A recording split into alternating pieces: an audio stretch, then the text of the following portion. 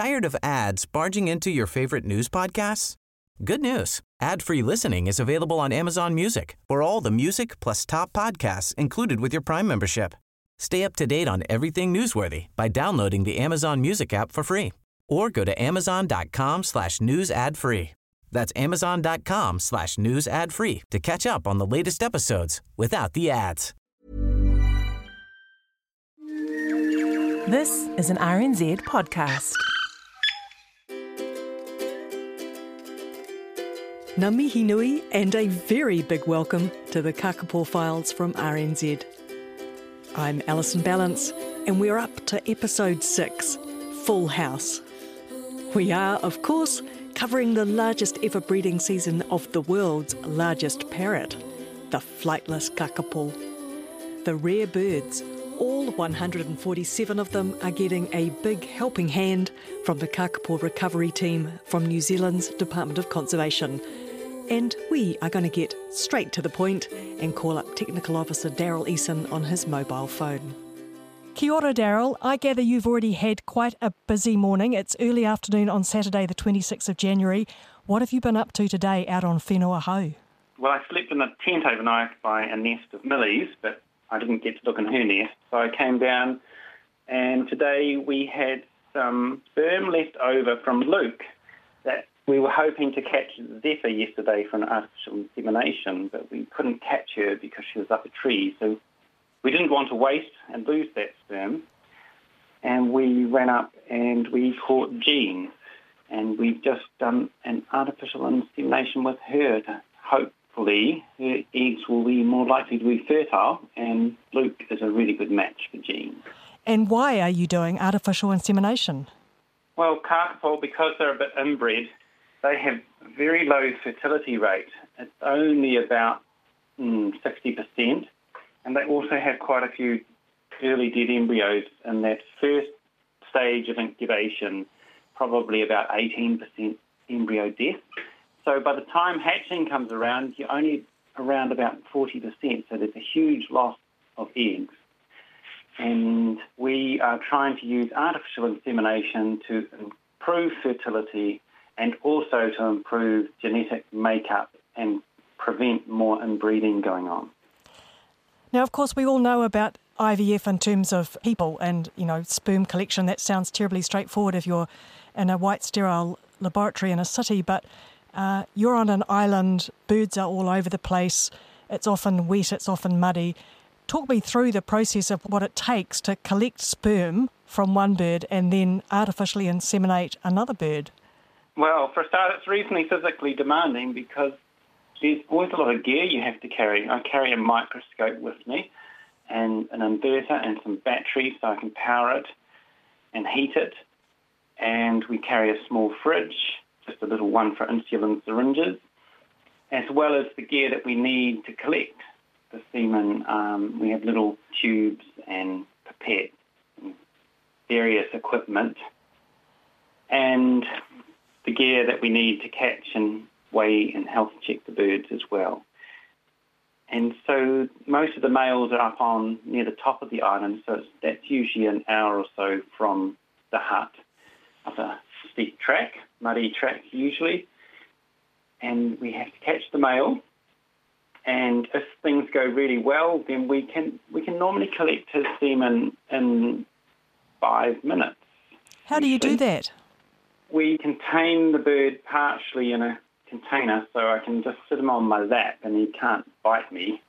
So it's just in a large bottle, actually. Ingenious. Yeah. It has to be a very big bottle because male Kākāpō are very fat. And with a bit of a towel around it as well, just to keep it comfortable and keep his head a bit covered. And then I just gently massage down his back from his kidneys down to his vent on his back and underneath by his pubic bones as well. And after several strokes, and usually if the male's really relaxed, then he'll tremor his feet a little bit, and that's a really good sign.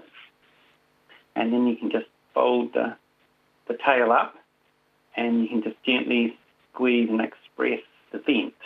And I've usually got 2 helpers with me, and if there's any semen, then they can quickly collect that directly into pipette tips.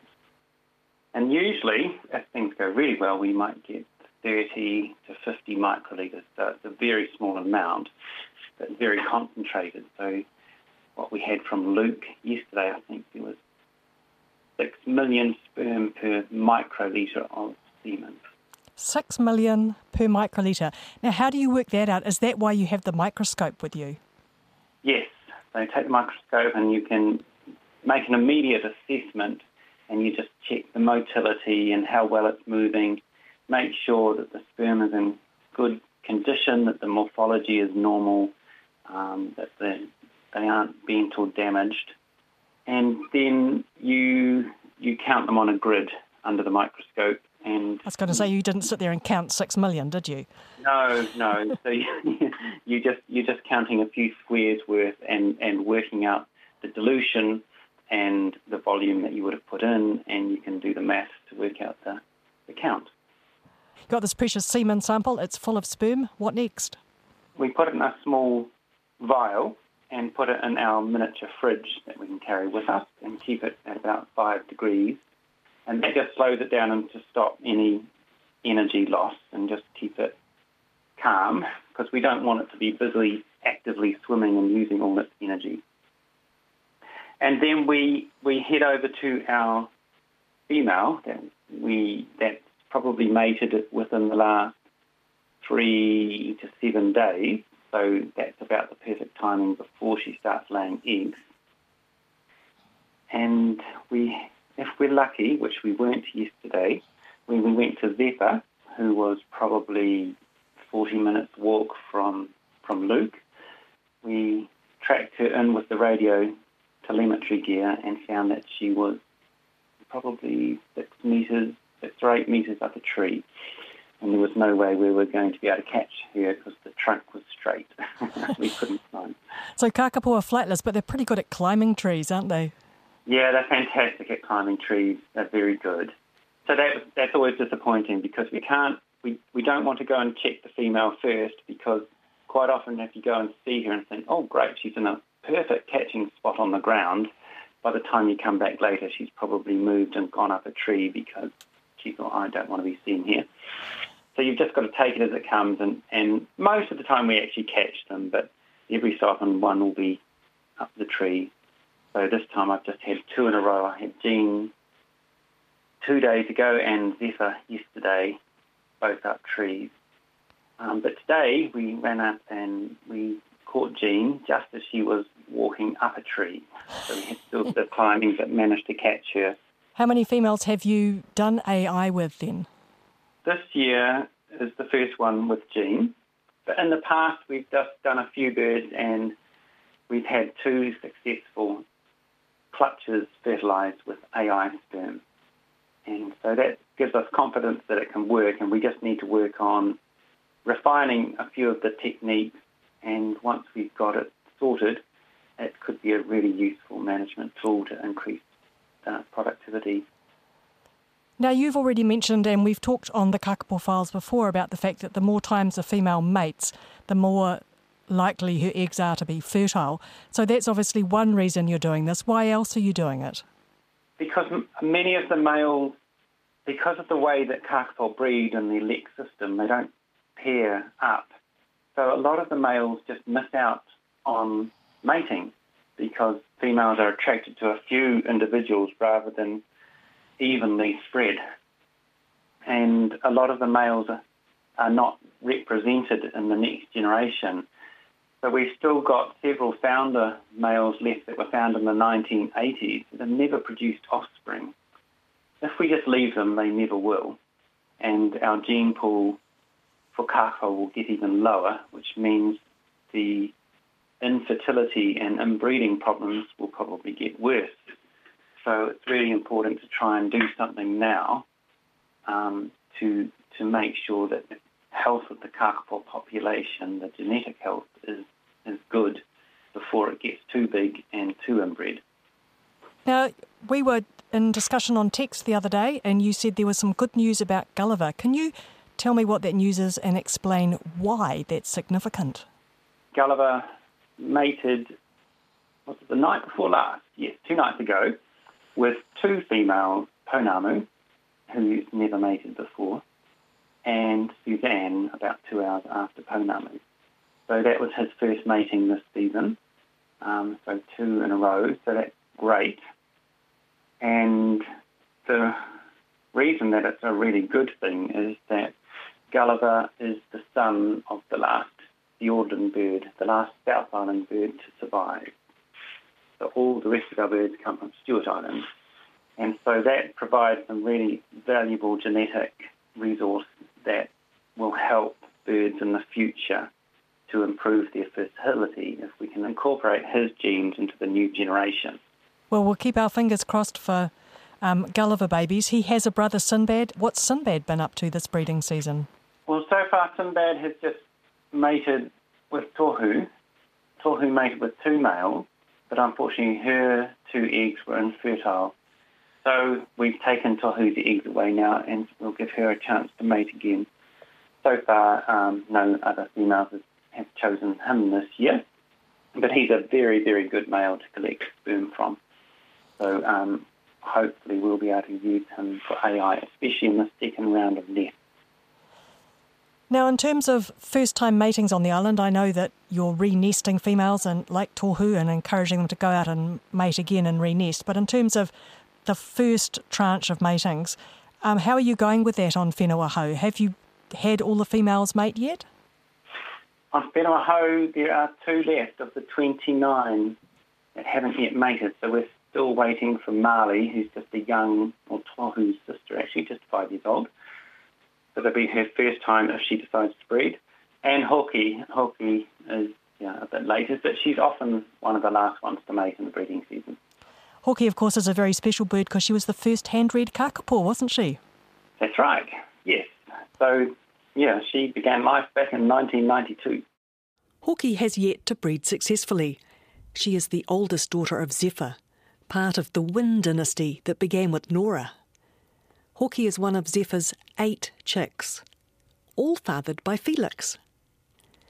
Jean is an original Stewart Island bird, age unknown. She was found in 1981 and has variously spent times on Hauturu and Maud Island before ending up on Whenua Hou. She has only produced 3 chicks back in 2002, and so the Kākāpō team is keen to get some more offspring from her. They are even more keen to get something from Luke. Luke is another old-timer, and he hasn't fathered any offspring yet.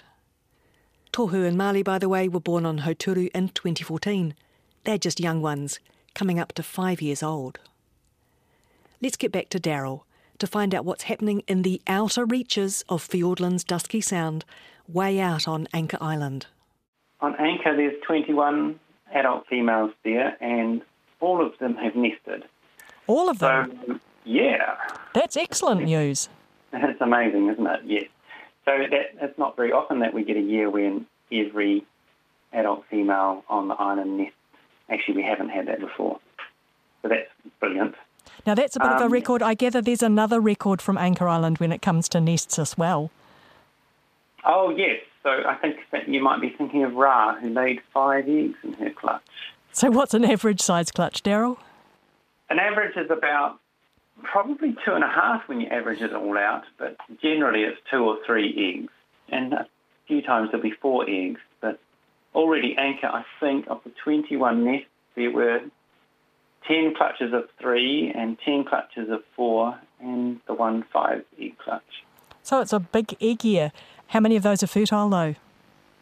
I think we have 19 definite fertiles out of the Anchor bird, and there's a few more. I think there's 3 clutches, which probably is a total of 10 eggs that haven't been checked for fertility yet. So, yeah, that's out of 75 eggs. 75 eggs? That's a lot of infertile eggs, though, isn't it? I know, it's really depressing. That's the downer, because it gets all exciting when you know that the mating's happening and then you find the nest and then you go and check the egg and I think, oh, it's another infertile one. So that's a bit sad. And that's why it's really important to work hard towards finding out how to make this artificial breeding program working. Great to talk with you, Daryl. Can I have a word with Jake, who's one of the island rangers? Kia ora, I'm Jake Osborne, one of the 3 permanent field rangers on the Kākāpō recovery team working for the Department of Conservation. And I've been off and on with the team since late 2014, so this is my second breeding season with the team. Now, can I just wind back a little bit, because a listener, Joe, wrote in to ask for some more details about what a bowl is, B-O-W-L, by the way, and I'll get you to describe the look and function of a track and bowl system for her. So yeah, all of the breeding age males that seem keen will build a track and bowl, or they might steal one from another bird if they're feeling quite competitive. And the bowls are generally on high points around the island. But they can look quite different. There's a few sort of different sort of styles. Often, though, they are sort of a shallow depression, about 0.5 metre across, that they've excavated out and grubbed away all of the plants nearby, anything that would get in the way of a female approaching them. And then quite often they build them next to our tracks, so they don't have to really do much work on the tracks. But some of them build them off more in the bush, and so they clear sort of 1 to maybe 3 or 4 pathways to the bowl, probably so that the females can get there quite easily. They're pretty house proud about these track and bowls, aren't they? They put quite a bit of effort into them. Yeah, they'll spend months digging away and chipping away at even quite large trees. They'll just slowly chew them until they die and fall down over a number of years, really. Males sit on the top of the island booming and chinging and doing their best to impress the females, who then come wandering along these tracks to the bowls, and the birds mate. How do you rangers know that the birds have mated, and how do you know who they've mated with? As you probably know, every Kākāpō wears a transmitter on their back, and the males in particular wear a transmitter that we call a checkmate, and in it has a sort of motion sensor, and it detects when the male has undergone a period of vigorous activity. And while it's doing that, it looks for another transmitter nearby, and if there is a female nearby, it records that as a mating event. And then we have a series of devices placed around the hill that check in with those transmitters every night and see if they have any detected mating. Those devices then transmit that back to the hut for us to check on in the morning. Now, these smart transmitters, they're not only telling you who's mating with who and the fact that they are mating based on the activity, they also rate it, don't they? Yes, they give us a quality score based on how vigorous both the male and the female are moving during the mating event. I love that. Yes, that was a really good mating. Oh no, that one wasn't quite so good. That's fantastic. Yeah, it's really quite good. Brilliant. Now let's catch up with some of the stuff that's going on Whenua Hou. By the way, what's Pearl up to? In the last episode we'd heard that she'd mated with Boss on the 18th of December. We know that nest failed, but within 3 days she'd mated with Boss again and was already nesting. Where's she at now? So yeah, she's sitting tight on her second nest, not too far from where her first one was for the year. I was up there a few nights ago and saw her on 1 egg. So we don't know whether she's laid any more yet? Yeah, we're not sure on that. I'm sure someone will be out to check again soon and check the fertility on those eggs. Now, last week on the podcast, it was early days, just 4 nests and 4 eggs. So how many nests have you got now and how many eggs? On Whenua Hou, we have 18 confirmed nests if we count Pearl's second, and only 35 eggs seen at this point, but lots more nests to check. So that's keeping you pretty busy out on the hill? Yes, very busy around here. Some pretty big days in the leagues. Now, have you been spending time at nests at night? And if you have, tell me a little bit about what it's like being up there at night and who you've been hanging out with. Yeah, so I've, like I said, spent some time at Pearl's. I've also spent some time at Esperance's nest and Rakiura's nest. So at Rakiura's nest the other night, I candled her eggs for the first time and found that at least the first one was fertile, and it's now back down here in the porticom being incubated. And at Esperance's nest, I brought in her second 2 eggs. She's laid 4 eggs this season, and closed we've closed that nest down now in the hopes that she'll remate. And yeah, being out on the hill on the island at night is really quite cool. The air is just full of seabirds, and there's just a constant sort of background drone of seabirds in their burrows, and then hundreds and hundreds of calling ones in the air. You can hear the air off their wings as they're swooshing just over the trees. And quite often you'll catch glimpses of bats flying through your torchlight, and there's loads of insect life around. It's really, really quite cool. That sounds absolutely wonderful. In terms of bringing these precious fertile eggs back down to the hut, talk us through what that's like, because I'm imagining it must be pretty nerve-wracking walking in the dark in that dense bush. Yeah, it can be. I actually get a bit more nervous when I'm pulling the eggs out of the nest with a tea strainer on a ski pole. That sounds very ingenious. Yeah, it's worked for a very long time, and why change? But then, so once we pull them out of the nest, which in some nests we can just do by hand, but others we have to scoop them out, we then pack them into a polystyrene box that we've pre-warmed with a hand warmer and some cotton wool, seal that up and strap it to our hand so we can't drop it, and then just walk very carefully back to the hut by torchlight. Do you have to keep it up the right way? Yes, got to keep it up the right way and not knock it around too much. So coming down those steep bits of track, sometimes it's good to have a second person to sort of hand it off to as you go down some of the big steps. Now, these eggs that you're bringing back down to what you call the porticon, where you've got the incubators, how many eggs have you got down there at the moment? There's 10 currently in the incubators. And they're just being kept warm, being turned the way they need to be turned.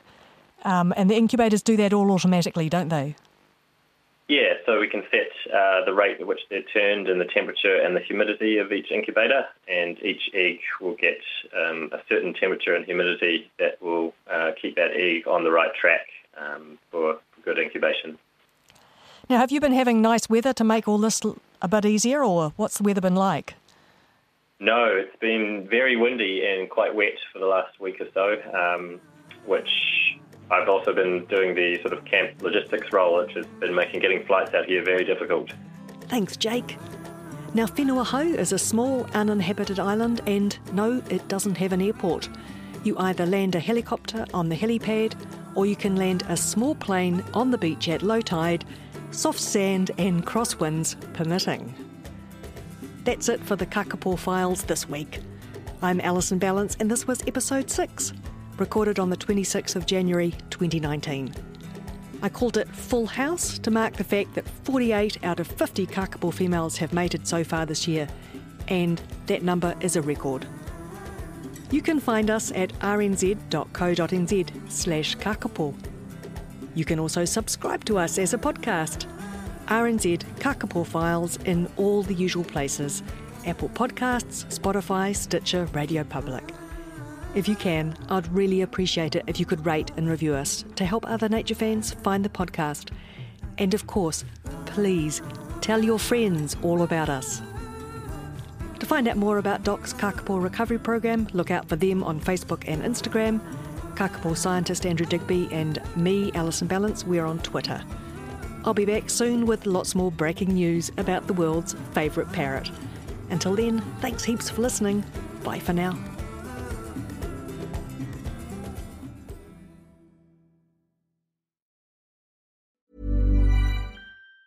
Tired of ads barging into your favorite news podcasts? Good news. Ad-free listening is available on Amazon Music for all the music plus top podcasts included with your Prime membership. Stay up to date on everything newsworthy by downloading the Amazon Music app for free or go to amazon.com/news ad free. That's amazon.com/news ad free to catch up on the latest episodes without the ads.